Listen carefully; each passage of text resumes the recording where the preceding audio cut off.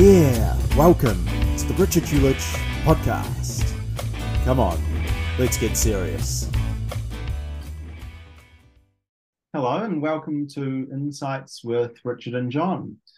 I'm Richard and I'm joined today with John, our transformational mindset coach from Portland, Oregon. This is part of a three-part series on gratitude. Today's part 3. Part 1, we talked about what is gratitude.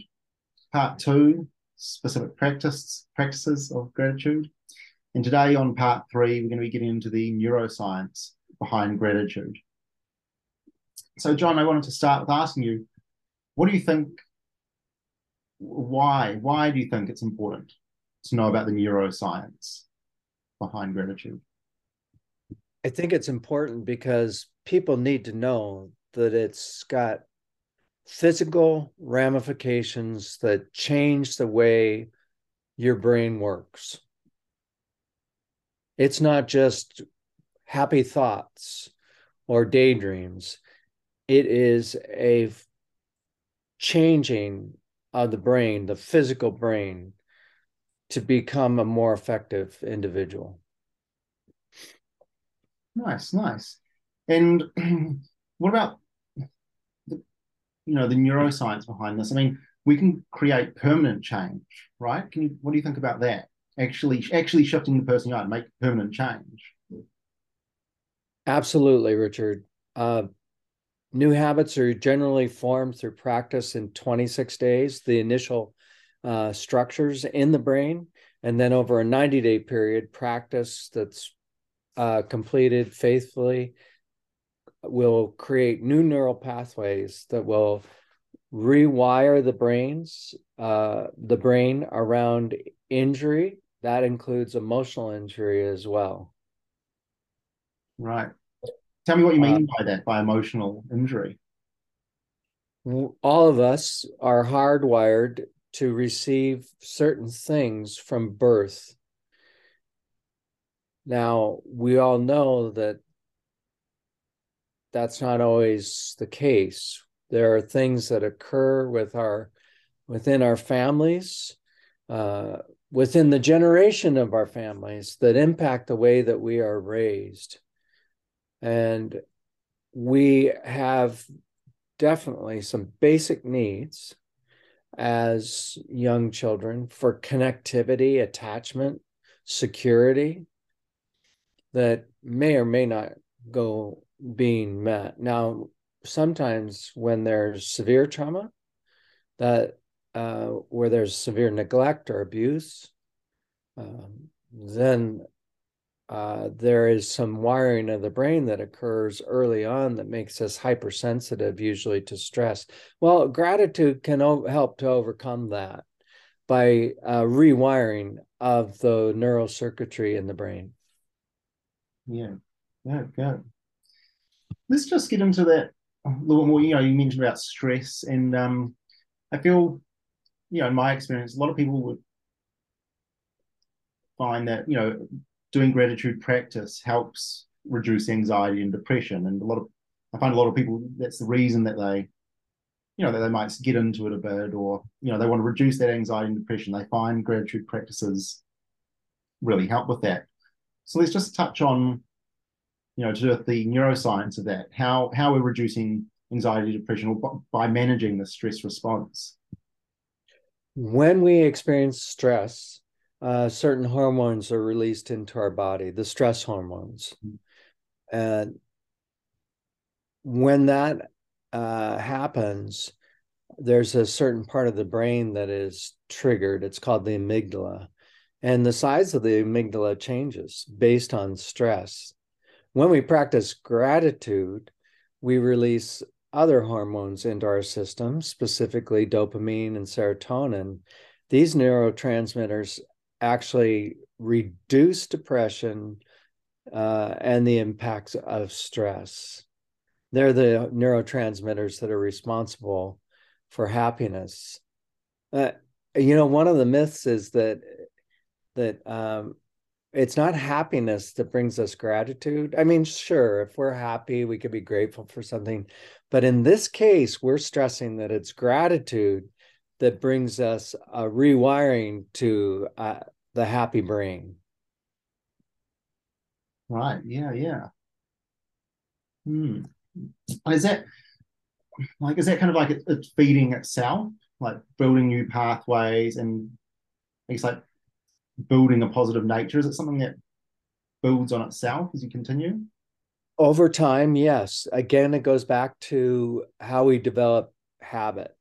There was a there was a book written in the late 60s or early 70s, 21 Days to a Better Habit. Well, that wasn't based on science. The guy was a cosmologist, doctor of cosmology. He really didn't have any science behind him, but he wrote this book, and everybody since then has perpetuated the myth that we can have new habits in 21 days. Well, the science now shows that in 26 days with practice, we start to form physical structures that create new neural pathways that are fully established should the practice continue in what they believe 91 days.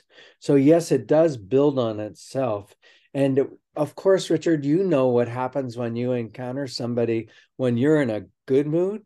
You express just that positive sense of being. What happens to that person? Typically, regardless of their stances, they melt into your mood. You create a co-presence that allows them to experience the positive hormones, not just vicariously, but they get released because of how you're being present to them.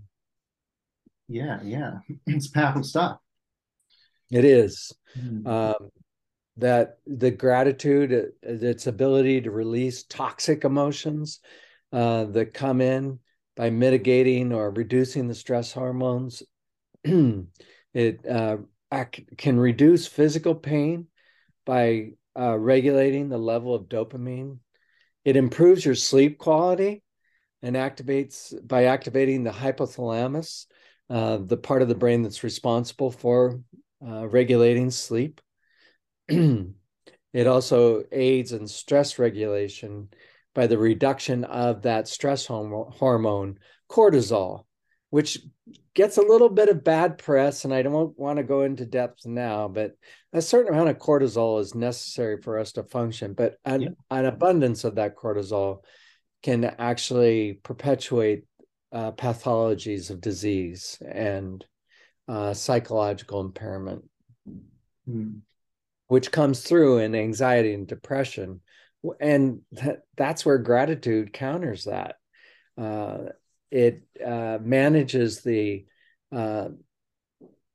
autonomic nervous system functions by giving us an opportunity for the pause, where we can reflect on the sources of anxiety and stress and reframe them into another way of viewing the world. Excellent. Well, yeah, I think that, I mean, for me, the importance of this part 3 is just that for people to really know that there is science behind this. There is proven things where gratitude, this practice does influence, your brain chemistry and those neural pathways. And I think that's really important so people know it works. Is there anything else you would like to add on that note? Well, I just want to reiterate something that we said in part 2, that a practice need not be complicated. It's something that can be easily done either mentally, verbally, or in writing. And gratitude doesn't necessarily is not a consequence of your happiness. It's just a recognition of the gifts that have been given to you, no matter how small, and that little practice of daily recognizing those gifts will change your brain, will contribute to brain surgery, if you will, and overcome those gaps in your life that are showing up in your present day existence. Wonderful. Very well said. Well, thank you, John. And we're going to bring that to a conclusion now. And thank you very much for doing these 3-part series on gratitude. Thank you, Richard. And watch out for some more interesting conversations with Richard and John. Thank you. That brings us to the end. I want to thank everyone for watching or listening. If you enjoyed this episode, please share it or check out my website, www.hewlich.life. Please join me for my next episode.